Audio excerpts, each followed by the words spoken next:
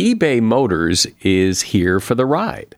With some elbow grease, fresh installs, and a whole lot of love, you transformed 100,000 miles and a body full of rust into a drive that's all your own.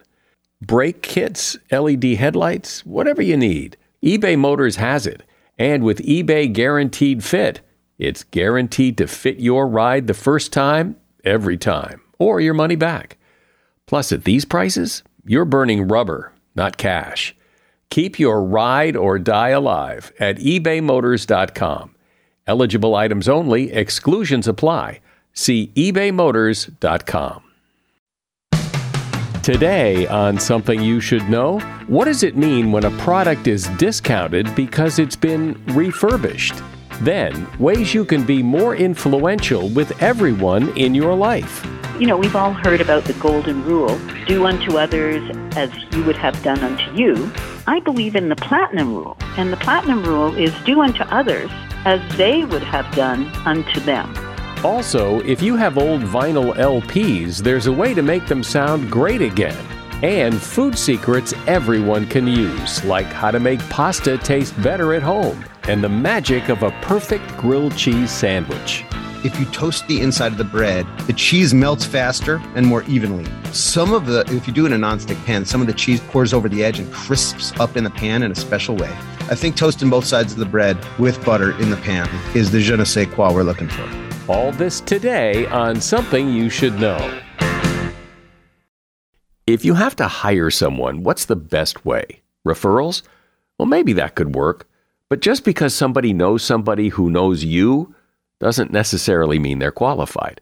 Or you could pull out that file of random resumes that came in during the last 6 months. Maybe there's somebody in there. Maybe. Now, if you're hiring, you need Indeed. Indeed is your matching and hiring platform with over 350 million global monthly visitors, according to Indeed data, and a matching engine that helps you find quality candidates fast. As a business owner, I've found that hiring the right people, well, there's just nothing more important. Don't leave it to chance or a referral or a random resume. Use Indeed. In the minute I've been talking to you, 23 hires were made on Indeed, according to Indeed data worldwide. Indeed's matching engine is constantly learning from your preferences. So the more you use Indeed, the better it gets. And listeners of this show will get a $75 sponsored job credit to get your jobs more visibility at Indeed.com/something. Just go to Indeed.com/something right now and support this show by saying you heard about Indeed on Something You Should Know. Indeed.com/something. Terms and conditions apply. Need to hire? Oh, you need Indeed. Something you should know. Fascinating intel, the world's top experts, and practical advice you can use in your life. Today, Something You Should Know with Mike Carruthers. Hi, welcome. Have you ever had the opportunity to buy something refurbished at a discount? Usually it's electronics. Maybe you decided to skip it and buy a new one because you worried that refurbished meant you were buying something that was defective and had to be fixed.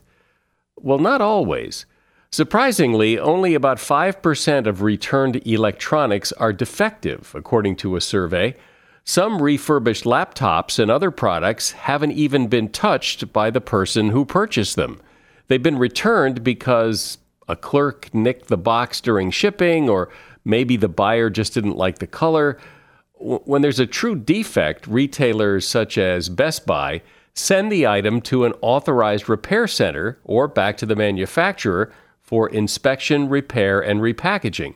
And the discounts on those refurbished products can be between 15 and 50%. It's probably best to stick to the name brands and reputable retailers like Amazon, Apple, and Best Buy when buying refurbished products. But at least now you know what refurbished really means, and it may just be a good deal. And that is something you should know. You probably don't think about it all that much, but every day you're required to influence people. Your kids, your coworkers, your boss, your friends. You exert influence to get them to do things or to give you things or behave in a certain way. You have to be influential to be effective. And since we don't necessarily think about it all that much, we don't typically have a plan or a formula to be influential. But if you did have a plan, you would probably be more influential. And here to help you be more influential is Shelley Rose Chavray. Shelley is an international expert on influencing and persuasion, and she's author of the book Words That Change Minds. Hi, Shelley. Hi, Mike. Since we're all trying to influence people every day, what is it that you see when you observe people? What is it that you see people do wrong that makes them less effective and less influential? You know, what people generally do wrong is they focus on getting the thing that they want, and it's almost as if they're the only person in the equation. In fact, there's two people. So although it's important to be clear on what your goal is when you want to persuade and influence someone, it's also important to figure out or to help find out what the other person wants, because there's both of you there. And thirdly, going to meet them where they are, at what I call their bus stop. It's very hard to persuade somebody if you are thinking the way you do, feeling the way you do, and kind of trying to get somebody to come over here without you going to get them. So we do need to figure out, by listening in a very particular way, what's important to that person, how they think, how they make decisions, and then we're going to know how to talk to them to be persuasive. So give me an example of how that would work. Let's imagine that Susie wants to convince her husband, Bobby, that there's something wrong with the car. What Susie usually does is she says, Bobby, there's something wrong with the car. And Bobby isn't convinced because Bobby needs to decide for himself whether or not he thinks there's something wrong with the car. So just simply saying, listen, there's something wrong with the car. I heard a noise. We have to take it to the garage. And then getting annoyed when Bobby doesn't do that, to be able to have an impact with Bobby, knowing that Bobby doesn't want to be told what to do, and that's one of the triggers I talk about, is you then go to where Bobby is thinking and saying, hey, Bobby, I heard a weird noise with the car, and I suspect there's something wrong with it. Can you check it out? So the formula is you offer that person information and invite them to decide for themselves. What most of us just do is tell other people what to think. Yeah, we do, don't we? Here's what I think, and you should think the same thing. That's right. Here's what you should think, and here's what you should do. Now, chances are, in couples, people don't like to be told what to do. You know, partners don't want the other partner to tell them what to do and what to think. And it's so frustrating because one partner will say, well, it's obvious. Why doesn't she just get it? Or why doesn't he understand? And the thing is, the more assertive you are, the more resistance you get. Whereas if you're invitational, the more likely your partner is to actually consider what you want. So I have a problem. I'd like to talk to you about it. Would it be okay if I told you what's going on and get your input? Like, you don't have to sound like you're begging and pleading. You just need to invite the person to decide for themselves. And so isn't this sort of manipulating people? You know, a lot of people are worried that influence and persuasion is manipulation, but there's a difference between manipulating somebody and influencing them. If you're manipulating them, you don't really care what their goal is or what they want. You just want what you want. When you're trying to have an impact or a positive impact or influence, you have to take the other person's goal in mind, because otherwise it just doesn't work. People have radar. They know when they're being manipulated, sometimes not right at the moment, but sometime later you go, I just don't trust that person. And it's because we have radar for manipulation. It's interesting. I know you say that being enthusiastic can actually hurt your ability to influence people if you're too enthusiastic. Enthusiasm is good in and of itself, but if you sort of put it like a sheet over top of the other person too, then it doesn't work. But if you can be enthusiastic for yourself, you can say, I loved this movie. I thought it was the best one all year. And I wonder what you'd think about it. I'm curious as to whether or not you would like it or not. That's an invitation. That's okay for me to be enthusiastic, but I can't decide for you what you're going to think. So if you say, oh, this is a great book, you're going to love it. Well, unless you have absolutely impeccable credibility with that person and they trust your judgment, they're going to get a bit skeptical and say, well, you know, I'll read it. Maybe I'll read it, maybe I won't. But It's not just because the other person told you you're going to love it that you're going to love it. It does seem very often that people, in trying to influence other people, are maybe a little too subtle. You know, they use body language, or they kind of hint at what they want rather than be direct and say what they want. And you say that often doesn't work, often backfires. So talk about that. So there's a group of people who are not very good at noticing or hearing body language or voice tone. So if you say to them something like, oh, all right, they think you said all right because they didn't hear the frustration in your voice tone. Or if you're looking upset, they don't necessarily pick it up because they're focused on the content. And all of us do this at different times. There are some people who do it more often than others. And if you've tried hinting and it doesn't work, then you need to be a little bit more direct about how you're feeling. Explain the platinum and the golden rules of communication, because that plays into this whole idea of influence.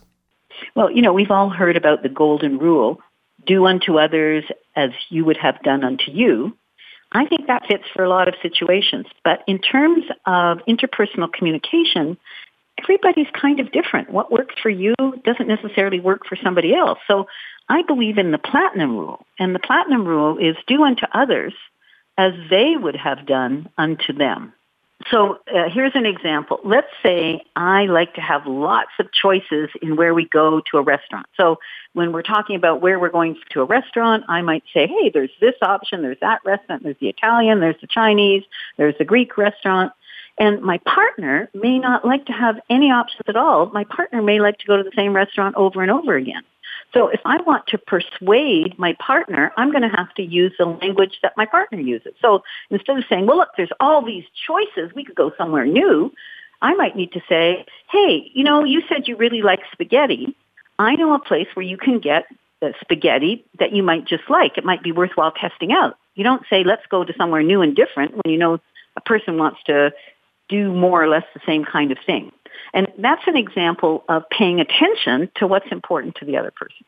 Often when we're trying to influence people, we're trying to get them to make a choice. Do you want this one or that one? Do you want to go here or go there? And I know I've read or heard that choice is a problem, that you would think giving people lots of choices, well, then they're bound to find something they want. But in fact, when you give people too many choices, you improve the likelihood that they choose nothing because you've overwhelmed them with too many choices. That's exactly true. And the traditional research says that it's because there are too many things and a person can't make up their mind. But if we go even deeper into our unconscious mind, if it's not clear what we want, like we have no criteria for choosing, and B, we have no procedure for choosing, too many options is instant overwhelm. And most people don't think about how they make decisions. They just either decide or they don't decide. And so if you're trying to persuade someone, it's useful for you to think about, A, what's important to them, what do they want, and B, how are they most likely to make a decision? And someone who is looking for something that is similar to what they already have, what's going to help them make a decision is if you can point out how what you're proposing is similar. But isn't it just human nature? When you ask someone what kind of ice cream you want and you give them 31 different flavors to choose from, it's going to take a lot more work to get them to choose one than if you said, would you like chocolate or vanilla? Absolutely. Absolutely. And here's the trap, though. Sometimes if you say, would you like chocolate and vanilla, and you have one of those people who doesn't want to be closed into a box where someone else chooses, they'll say, hey, listen, I like strawberry. But at least then you get a decision. Because if we don't have strawberry, then your choice is to not choose, but that's a choice. But it's a choice, and the person will decide. Like some people don't want to be boxed into that two-choice thing. And in traditional sales technology, there's often these techniques like the alternative close, either this or either that. Or here's what our most popular flavor is. And if people are what we call internal, that means they like to decide for themselves based on what's important to them, they don't go with the flow. So it works if somebody is more easily influenced by what other people think, but if they aren't, it doesn't work. So you have to find out, in this case, what's important to that person and how they would know they made the right decision. So when you're choosing a flavor of ice cream, what do you go for? And a person might say, well, I want something new and different from what I've had before, or I always like the same thing. You have to listen to those things. And what we don't do is we don't ask enough of the right questions to find out, how does somebody decide? How do they make judgment calls? Are they looking for new and different? Are they looking for same? Are they looking for better? Right, because everybody's different. We are talking about influence and how to influence other people. My guest is Shelley Rose Chavray, and her book is titled Words That Change Minds. Are you one of those people who just buys things with whatever credit card you grab out of your wallet? Well, that could be a costly move. NerdWallet, you've heard of NerdWallet. NerdWallet lets you compare credit cards side by side to maximize your spending. So if, for example, you like travel rewards, you can see which credit card gives you better rewards than the credit card you've got now. Think of what you could do with better rewards. A free flight, room upgrades, who knows? Compare and find smarter credit cards, savings accounts, and so much more at nerdwallet.com. NerdWallet, finance smarter. Credit is subject to lender approval and terms of each credit card issuer apply. A shout out to Claritin for supporting this episode and providing us with samples. You see, for as long as I can remember, I have had to deal with seasonal allergies. Stuffy nose, watery eyes, the whole deal. And the worst for me is it messes up my sleep. I wake up because I can't breathe right. And during the day, well, if I'm working and I'm all stuffed up, then my voice sounds weird, and this is how I make my living. Luckily, for those of us who live with the symptoms of allergies, we can live Claritin Clear with Claritin D. I use it, and if you struggle with allergies, you should too. Designed for serious allergy sufferers, Claritin D has 2 powerful ingredients in just one pill that relieve your allergy symptoms and decongest your nose so you can breathe better. I've been using Claritin D for years because, it takes care of the problem. Ready to live as if you don't have allergies? It's time to live Claritin Clear. Fast and powerful relief is just a quick trip away. Find Claritin D at the pharmacy counter. Ask for Claritin D at your local pharmacy counter. You don't even need a prescription. Go to Claritin.com right now for a discount so you can live Claritin Clear. Use as directed.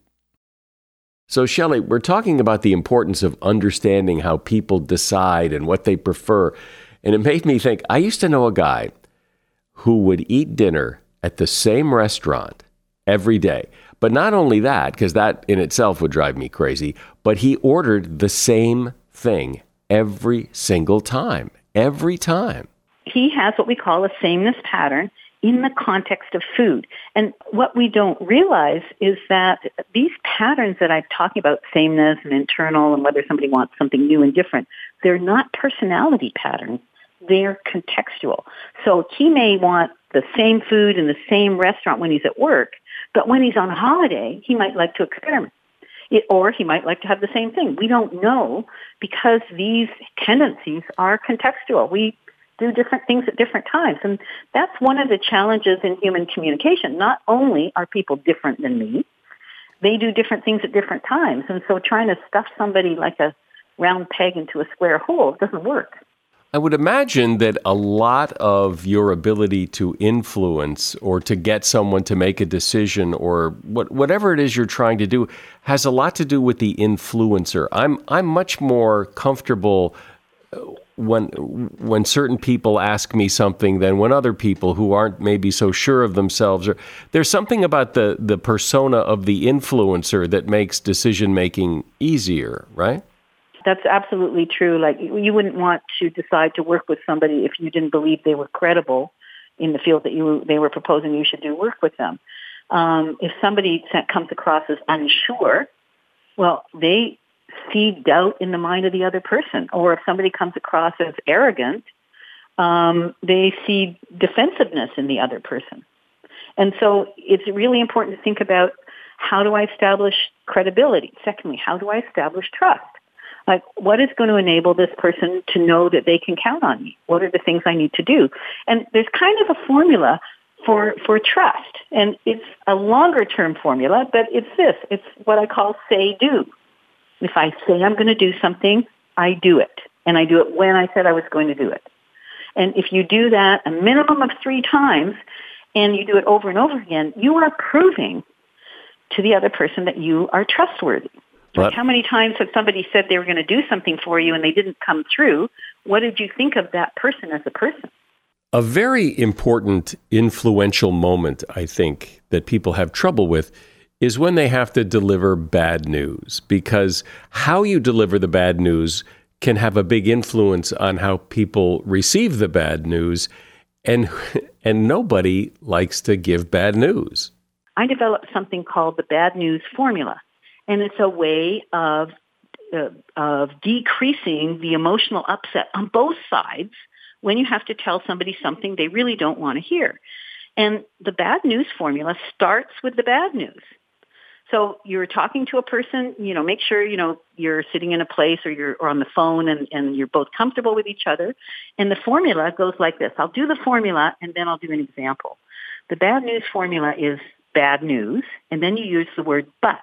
The word but's quite important because it tells the person that something different is going to happen. So bad news, but good news for the other person, and good news, and good news. And, of course, the first objection to the bad news formula is, what do you do if you don't have any good news? Well, you have to find some. So bad news is what I can't do for you, but, and then you propose something that goes some way towards doing something for the other person or another solution. And I was thinking, the bad news formula is very, very effective. And someone used it on me, and I couldn't believe it. I had done a huge contract for a software company on managing customer expectations. I went all over the States and then down to their headquarters in New Zealand. And 3 months later, I hadn't received my check. So I emailed one of the people in payables who had taken my training. I knew everybody in the company. And I said to him, hey, George, I haven't received my check yet. Can you look into it for me? And then I got back an email, and George said, Dear Shelley, I know you haven't gotten your check yet, but I will be seeing the VP of Finance this week, and I'll be putting your bill in front of him, and I'll let you know just as soon as I hear. And so I went, it was in my office by myself, and went, oh, okay. Wait a minute. And because I realized after what he'd done. So I wrote him back a note and said, I taught you how to do that. And he wrote back with a smiley face. So, even if you know about this, it still works. And the idea is you start with the bad news. That creates trust and credibility. You're not hiding stuff from people. And then you talk about, and the bad news, but a piece of good news, or what you're going to do, or what might be helpful, and another piece of good news, and another piece. The reason it works is 3-to-1. Now, what most people are used to doing and hearing is the infamous sandwich, where you say something nice and then you stick the bad news in or the criticism in the middle, and then you say something nice. And most people feel really manipulated by that. And secondly, the really bad thing that this sandwich has done to everybody, as soon as you hear a compliment, most people start psychologically ducking because they know a criticism or a piece of bad news is coming right after that. So my suggestion for handing out compliments would be run into somebody's office, give them a compliment, say very quickly why it was helpful, whatever they did, and then leave or hang up the phone. Because if you stay there, because we've been so programmed by the sandwich, they're going to think, oh, you're just buttering me up for some kind of criticism, and they'll be waiting for the other shoe to drop. So I suggest you separate it. You need to have a compliment, or you're really impressed with something that someone has done or said. You say that and leave. So what's left hanging in the air is the compliment. And if you have a critique to make, the best way to do it, in my opinion, would be to use the bad news formula. And that's how you influence better relationships. Here's a question, because I think a lot of times people would like to try to influence certain people, but we can't get a hold of them. We can't get them on the phone. They won't call us back. Do you have a good way to get people to return a phone call? A lot of people have this problem. As they've talked to somebody, maybe it's a potential customer or it's somebody you're working with on a project, and you've called them and they don't call you back, and you've called them a couple times, they still don't call you back. Well, the problem is people are really busy. And so what I suggest is to kind of change the tone a bit. So one way of getting somebody to call you back is to tell them you have an idea that you'd like to run by them about the thing they're working on. So you know that problem we talked about last week? I've got an idea that just might work, and I'd like to run it by you. Can you give me a call, please? And you always call when you know they're not going to be there so that you can leave that message. Well, that creates some curiosity, and the person is more likely to call you back. Another technique for getting them to call you back is, this is like bringing out the big solution, I would do it rarely, is that sometimes people are too busy, but you end up thinking, I must have hurt their feelings or I must have insulted them. And again, phone them up when they're not going to be there or when they're unlikely to answer their phone, which is most of the time nowadays, and say, listen, we talked about moving forward on this project, and I called a couple times and I haven't heard back from you. I'm wondering if I said something or did something that offended you. And I'm not sure what it is. I'm just feeling a little antsy about this, and I'm very sorry. I didn't mean to do anything to offend you. And while most people will email you back, you can even do that in email and say, no, I didn't get back to you. I'm really, really sorry. And then you can continue from there. But getting traction is one of the challenges today, because people have got so much to do. They're so overwhelmed with everything they have to do that sometimes you need to have some mechanisms to get people to get back in touch with you. Well, it's so interesting to hear this, because with all the miscommunication that goes on in the world, it's good to get some tools to use to improve our ability to communicate and influence, and I appreciate you sharing all this. Shelley Rose Chavray has been my guest. She's an expert on influence and persuasion and author of the book Words That Change Minds. You'll find a link to her book in the show notes. Thanks for being here, Shelley. Thanks, Mike. It's been a real pleasure. When you need mealtime inspiration, it's worth shopping Kroger, where you'll find over 30,000 mouth-watering choices that excite your inner foodie. And no matter what tasty choice you make, you'll enjoy our everyday low prices, plus extra ways to save, like digital coupons worth over $600 each week. You can also save up to $1 off per gallon at the pump with fuel points. More savings and more inspiring flavors make shopping Kroger worth it every time. Kroger, fresh for everyone. Fuel restrictions apply. Another day is here, and you're ready for it. What to wear? Check. Breakfast, lunch, and dinner? Check. Planning for what's next and how to save for it? That's where Bank of America can help. For your financial to-dos, Bank of America has experts ready to help get you closer to your goals. Get started at one of our local financial centers or 24/7 in our mobile banking app. Find a location near you at bankofamerica.com/talktous. What would you like the power to do? Mobile banking requires downloading the app and is only available for select devices. Message and data rates may apply. Bank of America N.A., member FDIC.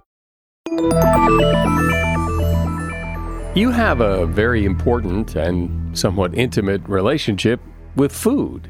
And I suspect you have questions you've always wondered about food, like, why does pasta always seem to taste better in a restaurant than it does at home? Or what are the secrets to making a great hamburger? Or are onions all really pretty much the same? Or are purple onions all that different from yellow ones? Well, here with some great answers and insight into the food you love to eat is Daniel Holzman. Daniel is a chef, a food writer, and author of the book Food IQ. Hey, Daniel, welcome. Thanks so much for having me, Michael. So let's start with that question about pasta, because I think a lot of people would say that as good as mom or grandma's pasta is, it often does seem that pasta tastes better in a restaurant. So why is that? When my mom's a great cook and I love her, but when she would make pasta at home, we would cook the pasta and then you dump the sauce over the top. But in a restaurant, we cook the pasta and then we finish the pasta with the sauce in a pan. So you put the sauce in a pan, you heat it up, and when the pasta is about 1 minute before it's done, you pull it out of the water and you add it to the sauce. You cook it together. The pasta absorbs the sauce. You can cook it perfectly because you got that, last minute of cooking time while you're tasting it to make sure it's exactly where you want it to be. And then there's this magic thing that happens where the starch from the pasta helps to emulsify the fats or the oils in the pasta sauce, and it comes together to really perfectly coat the pasta. It's really special to see. And that's the step that's missing at home for folks. Yeah, because that's how my mom used to cook it too. She would just pile the sauce on top of the pasta and then put a little, Kraft Parmesan cheese on it and say, here you go. That Kraft Parmesan cheese is delicious. The reality is it's just delicious. Anybody that says it's not delicious is just being pretentious. It's great. Really? You think that that's great Parmesan cheese? I think that, I've eaten, 48-month aged, super fancy DOP, Parmigiano Reggiano, straight from the source. And I've had everything down to, that little green top bottle that you shake on top of sauce. I think that all Parmesan cheese ends up being delicious, and some of it is a little bit better than others. No question about it. But you don't think that it's forgetting knowing whether Parmesan cheese is great quality or not, or any of the other kind of like caveats you might put on it. Just objectively speaking, is or is not Kraft Parmesan cheese, when you take a spoonful of it, delicious? Yeah, delicious. Is salt salt? Does it matter? So, salt is salt, and it doesn't matter, except for how you use it matters. When people at home, when you're not happy with their home cooking, it's 99% because they didn't season it properly. And that comes from either being scared of over seasoning it or not understanding. But what we've seen is, there are a couple of big brands of salt out there, Diamond Crystal and Morton's, and you get that iodized stuff that you see for table salt. And if you were to weigh the salt and then dissolve it in water, it has the same level of salinity no matter what. So it's like the same saltiness, but some of the grains are bigger. So if you were to take a pinch of that salt and weigh the 3 different types or 4 different types of salt pinches, you'd end up realizing that your pinch adds a different amount of salt depending upon what size of salt crystal you're using. I know was that complicated and convoluted. Ultimately, what I'm saying is use the same type of salt. Whatever you choose to use the same one. And in my opinion, you should use the inexpensive one. But it does seem there are so many different kinds of salt now. There's, lava salt and pink Himalayan salt, and it looks pretty. That's the thing, is that if you want to finish a sliced fish crudo with pink salt or black lava salt, or, it looks cool. And maybe the texture of it gives it a certain crunch. So absolutely use it. But if you're just seasoning pasta water, you're wasting your money putting anything other than kosher salt in there. Tell me how to make the best grilled cheese sandwich ever. When we were writing this cookbook, I was making a lot of grilled cheese because it was during the pandemic. I was stuck at home a lot. And if you toast the inside of the bread, something special happens. So I take a pat of butter, you put it in the pan, you put the bread, 2 slices of bread in there, and you toast it until it's golden brown. And then you flip them over, add the cheese. And what winds up happening is you're toasted on both sides. The cheese melts faster and more evenly. If you do it in a nonstick pan, some of the cheese pours over the edge and crisps up in the pan in a special way. So I think toasting both sides of the bread with butter in the pan is the je ne sais quoi we're looking for. Let's talk about onions, because as you know, when you go into the store, there's all kinds of onions. There's Spanish onions, there's red or purple onions, there's sweet onions, there's boiling onions. Does it really matter? Is there really that big a difference in between the different varieties of onions or not? The short answer is it doesn't make a ton of difference. And I feel like, cooking is intimidating because there are so many choices. The 3 onions or the 4 onions that we see commonly in a supermarket can be swapped out, but they do offer certain advantages. Obviously, purple onions are purple, so their color can bleed and it can stain other things, or they can look really beautiful if you're pickling them and putting them in a salad. If you're going to caramelize your onions for a long time, the reality is that all of them have a similar flavor profile. Some of them are labeled sweet, but that's because they taste apparently sweet. They don't actually have more sugar. They just have less sulfur, which is the kind of biting sharpness that an onion offers. If you're going to cook them for a long time, they have really similar properties. Some of them are a little bit more structurally well put together. So a purple onion might hold up under long caramelization, whereas those sweet Maui onions tend to melt away into so you don't really maintain any of the texture. For the most part, if you're just starting out, grab any onion and it'll work. The yellow onion, the Spanish onion, is kind of my go-to workhorse. You can choose that and it'll work for everything. When it comes to cooking with oil, certainly olive oil has won the PR contest. Olive oil is like the premium oil, and it can get very expensive. So are you better off cooking in a pan with really expensive olive oil, or can you use a cheaper oil? Especially for olive oil, and with a lot of ingredients, the most expensive one has unique qualities that don't make it the best for everything. So with olive oil specifically, as the yield of the olive oil, because they press all, the olives under, high pressure and they extract the oil, as the yield goes down, you get more pungent flavor, can be very, very bitter, very spicy, very fruity. And those olive oils are quite expensive. They're really meant to be finishing oils, like a seasoning that you would pour a little bit on top of a soup. Whereas the, higher extraction oils have a much, much lighter flavor. And those are the ones we want to reach for sauteing or for salad dressings. A really pungent, highly flavored oil can clash with lemon or acid in a salad dressing, can be very, very bitter, unappealing. And the flavor is really lost when you're sauteing. So it's really just a waste. What about, though, there's canola oil, vegetable oil, walnut oil, peanut oil. What's corn oil? So all of those vegetable oils, peanut, walnut, corn, walnut may be a little bit different, but all the vegetable oils, the classic ones that you see in the, yellow tinted, clearish looking liquid in the supermarket that come in big old jugs, are interchangeable. Certain ones have specific qualities like, they say grapeseed oil specifically, has a neutral flavor, but it has a high smoke point, which means that it burns at a higher temperature. So that, if you really want to sear something really hot in the pan, it has a quality that might work better for that. But ultimately, all of the neutral flavored olive oils are interchangeable.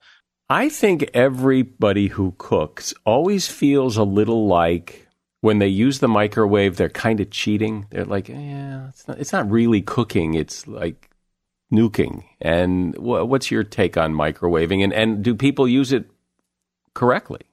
The microwave is an awesome tool. It heats up the water inside food. So it's great for any application where you might steam or gently poach a food. Like poached fish in a microwave works really, really well. It's not just for heating or thawing. Bacon, we all know about cooking bacon in the microwave. It can be really great, although if you burn it, it's a disaster. So the microwave is a great tool. It's just a matter of trying to understand what's really going on so we don't use it for the wrong application. Like, people are like, oh, I put a piece of pizza in there and it tasted soggy. It's like, well, if you steamed a piece of pizza, how crispy would you imagine it was going to get, right? So, for certain things, it's an absolute no-go. But for many applications, it can be I love baking potatoes in the microwave. It takes 15 minutes to bake a perfect potato in the microwave. That's one of my favorite applications, because otherwise it's an hour. Who has time for an hour for a baked potato? So tell me how to make the perfect scrambled egg. I think that folks tend to be in a rush when they make their scrambled eggs. When you learn to make scrambled eggs in a French fancy kitchen, you cook them very low and very slow. And the difference could be like 20 seconds or 1 minute. So we're not talking about taking an hour to scramble an egg. We're just talking about using a low flame, little extra butter, and very slowly cooking it while mixing it continuously. Rubber spatula works great. And it gives it this really delicious texture. Do you use butter? I'm a big butter guy. And I think, look, there are certain applications where butter is a lubricant, but for the most part, butter is an ingredient that's adding flavor. And if you're going to use butter, you should use a good quality butter, especially with something like scrambled eggs. I mean, the fewer ingredients you use, the more important the individual ingredients are. So for scrambled eggs, it might just be butter, salt, black pepper, and eggs. So, any of those ingredients are going to matter. And the butter is a big one. So use a good quality butter. So we have an Instapot we got not long ago, and it sat on the counter for a while, and now we use it all the time. My wife loves the Instapot. The results are, it's kind of the anti-microwave. You can cook things in it fast, and it crisps things up. And what's your sense of the Instapot? What happened to me was we were writing Food IQ, and Matt brought up, what about the Instapot? And I thought, I just put my nose up to it. I just think, as I'm a chef, the Instant Pot is embarrassment, but I had never actually used one. So I got myself an Instant Pot. And lo and behold, like most things in life, when you actually try to understand them, you gain a great appreciation for them. What an amazing tool. I mean, it's a pressure cooker that has the ability to choose the heat more scientifically than just, close the top and stick it on the flame and pray. You can choose your time. It works great as a rice cooker. It works great for, anything, any application of pressure cooker you would use for. The saute function, the idea of keeping the top open and caramelizing before you cook isn't something that I use it for, although I can understand why it is useful or helpful for other folks. But I think the Instant Pot's a great pressure cooker. I love it. I use it fairly. I love it for cooking beans, something where you got to soak beans, but overnight. So you can't really serve beans on the fly if you just want to whip up dinner in 45 minutes. But if you have a pressure cooker or an Instant Pot, in this case, you can. And that's a great advantage. What's your secret, if there is one, for the best hamburger? This is the greatest question. Like, the hamburger is undoubtedly the greatest sandwich in the world. Everybody agrees. Even if you don't agree, it's because you're wrong, because you don't agree that a hamburger is a sandwich. But by definition, we could dive really deeply into this. Ultimately, hamburgers are delicious. For me, the most important piece of the puzzle is obviously the quality of the meat and the balance of ingredients. We have a smash burger in this cookbook that it just steals my heart every time I make it. It's like a jaw dropper, no ketchup needed, extremely moist.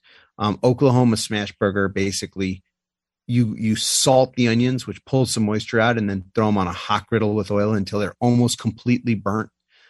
Throw the round burger puck on top and then smash it down so it kind of like crushes into the onions and starts to cook. Flip it with the onions on top, a piece of American cheese just to melt. And this is a double burger on a soft bun. It's so spectacular. I crave them. That sounds tasty. It's so good. What do you think when you watch other people or see other people cook burgers? What's the big mistake they make? I feel like people don't account for shrinkage in a burger. You make the burger the size you think you want it to be, then you put it on the grill or the griddler in your pan, and it shrinks down, and then all of a sudden you got this bun that's 7 inches, and you got a 5-inch burger, and it just obviously the other piece of the puzzle is I think people undervalue the quality of the bun and the other ingredients. It's not just a meat puck, So make your burger 20% bigger than you want it to end up being, because it's going to shrink 20%. And then concentrate on what you're putting on there. This is not like a circus plate. It's not a matter of how much stuff I can get on there. It's a matter of picking quality things that go well together. Stick with the theme. So let's discuss fresh versus frozen, whether it's meat or vegetables or whatever. What are there pros and cons? Are there right ways and wrong ways? Dive into this. The frozen vegetables you get in the supermarket today are not your grandmother's frozen vegetables. There have been huge scientific advances in the way that in the technology that goes into these manufacturing processes. They're picking these vegetables at the height of freshness and often locking in their quality. We made an asparagus risotto that was so crispy and fresh tasting. So would I make frozen asparagus risotto for my friends and family? As a chef guy, I probably might not choose that. But did I think it was very delicious, and would I be ashamed to serve it? Absolutely not. It does seem that there are some vegetables, though, that maybe, because like frozen broccoli, I can spot it a mile away. Yeah, I wonder whether you spot the frozen broccoli because it's just like the type of person that, I don't want to say like lazy, but the type of person that, is time challenged so that they're reaching for the frozen broccoli that's pre-cut might also be the type of person that isn't going to take the time to roast it really carefully or prepare some. So they just kind of like heat it up and serve it as it is. But I wonder, and this would be a great, you could do the Folgers challenge for yourself, like get some frozen broccoli and dress it up and see if then you can spot it from a mile away. I was shocked. I mean, frozen fish is another one. So I basically spent an entire year cooking frozen fish from Whole Foods and Costco and picking these frozen fish out of the supermarket. And are they equivalent to fresh fish? No, they're different. They're a different ingredient. But are they a bad ingredient? No, they're great ingredients. So the thing is, it's a matter of saying these are great ingredients, but you need to know how to use them. Because if you try to saute a piece of frozen cod, you might be underwhelmed with the results. However, if you poach it and you serve it with the right kind of sauce, it can be extraordinary. As an experienced chef, what is the one piece of kitchen equipment, one piece of gear that probably I don't have in my kitchen that you think would make a difference? If you buy yourself a digital scale, they're like, you can get one for $10 on Amazon or whatever your, online retailer is. You'll be doing yourself a great favor. If you can weigh things by gram with a scale, you can season perfectly. So 1% of the weight of something is how much salt basically seasons the thing perfectly. So, when you say, I'm cooking this steak, how much salt should I put on to make it great? The answer is put it on the scale. And if your steak weighs 200 grams, right, you put 2 grams of salt and it's going to be perfect. So that, I think, is a big piece of the puzzle that if folks followed, they just increase the quality of their food tenfold. What about how to tell meat when you don't have a meat thermometer? How do you tell when it's done? You know what how I really learned to do it was you take a skewer, a metal skewer, and you stick it through the meat all the way through the thickest part. And you put your finger right on the skewer where it's touching the meat and you pull it out so you can tell where the center of the meat is. And you hold it to your lower lip. And if it burns, it's overcooked. If you burn you get an extra punishment for overcooking the meat. If it's cold, it's raw. If it's just barely tepid, it's rare. If it's starting to get warm, it's medium. And if it's a little bit hot, it's medium well. And that is a foolproof cooking meat temperature technique. The thermometer thing is so challenging because depending upon where the tip of the thermometer is what reads the temperature. If you put it in too far, it can look like it's fully cooked. But that's because you've pushed it through the center to the other side, which is hotter, and the center might still be undercooked. And then there's a lot of question about what temperature should it actually be. So, like, you look at the guidelines from the FDA, and it's like cook your chicken, and when that little turkey popper on your turkey pops out at Thanksgiving, saying your turkey's done. That's like the liability police saying, no matter what happens, this thing is so well cooked that no one's going to sue us for getting sick. Not this is the most delicious, moistest, cooking temperature. So I think there's a lot of overcooking going on because people are following guidelines that are really meant to prevent health issues or really cover people's butts from getting people sick rather than what's the right temperature to cook it. Does that make sense? Yeah, no, I get it. I mean, there's a difference between cooking for taste and flavor versus cooking for safety, food safety. And in terms of cooking time, it can be a fine line between those two, but I get what you're saying. My guest has been Daniel Holzman. He is co-author, along with Matt Rodbard, of a book called Food IQ. And you'll find a link to his book in the show notes. Appreciate it, Daniel. Thanks for coming on Something You Should Know. I'm a big fan, and I'm so thankful for your support and having us on. Yeah, sure. My pleasure. I know there are a lot of people who still have old vinyl records laying around the house. And if you're one of those people, there's a very effective way to clean those records and make them sound better. And you may also make them more valuable as collectibles in the process. And the way you clean them is with wood glue. Yeah, wood glue. You basically make a mask of wood glue to cover the record, then you peel it off after it dries. And when you peel it off, it takes with it all the dirt that's stuck in the grooves. There are a couple of excellent videos on how to do this on YouTube. You just search the terms clean, LP, and wood glue, and those videos will come up in the search. So how does it work? Well, wood glue and the material that albums are made from are so chemically similar that the glue cannot bind to the record. It can, however, bind to everything else on the record, including oil, dust, dirt, fungus, crayons, cookie crumbs, whatever you spilled on your record. You're essentially giving your record a spa wax and ripping off all the impurities with the glue. You may want to test it out on an old record you don't care about first, but this does seem to be a very effective technique. And that is something you should know. If you like this episode, help us spread the word and tell someone you know to give this podcast a listen. Pretty much everybody now knows how to listen to a podcast, and I know you know somebody who would enjoy it. I'm Mike Carruthers. Thanks for listening today to Something You Should Know.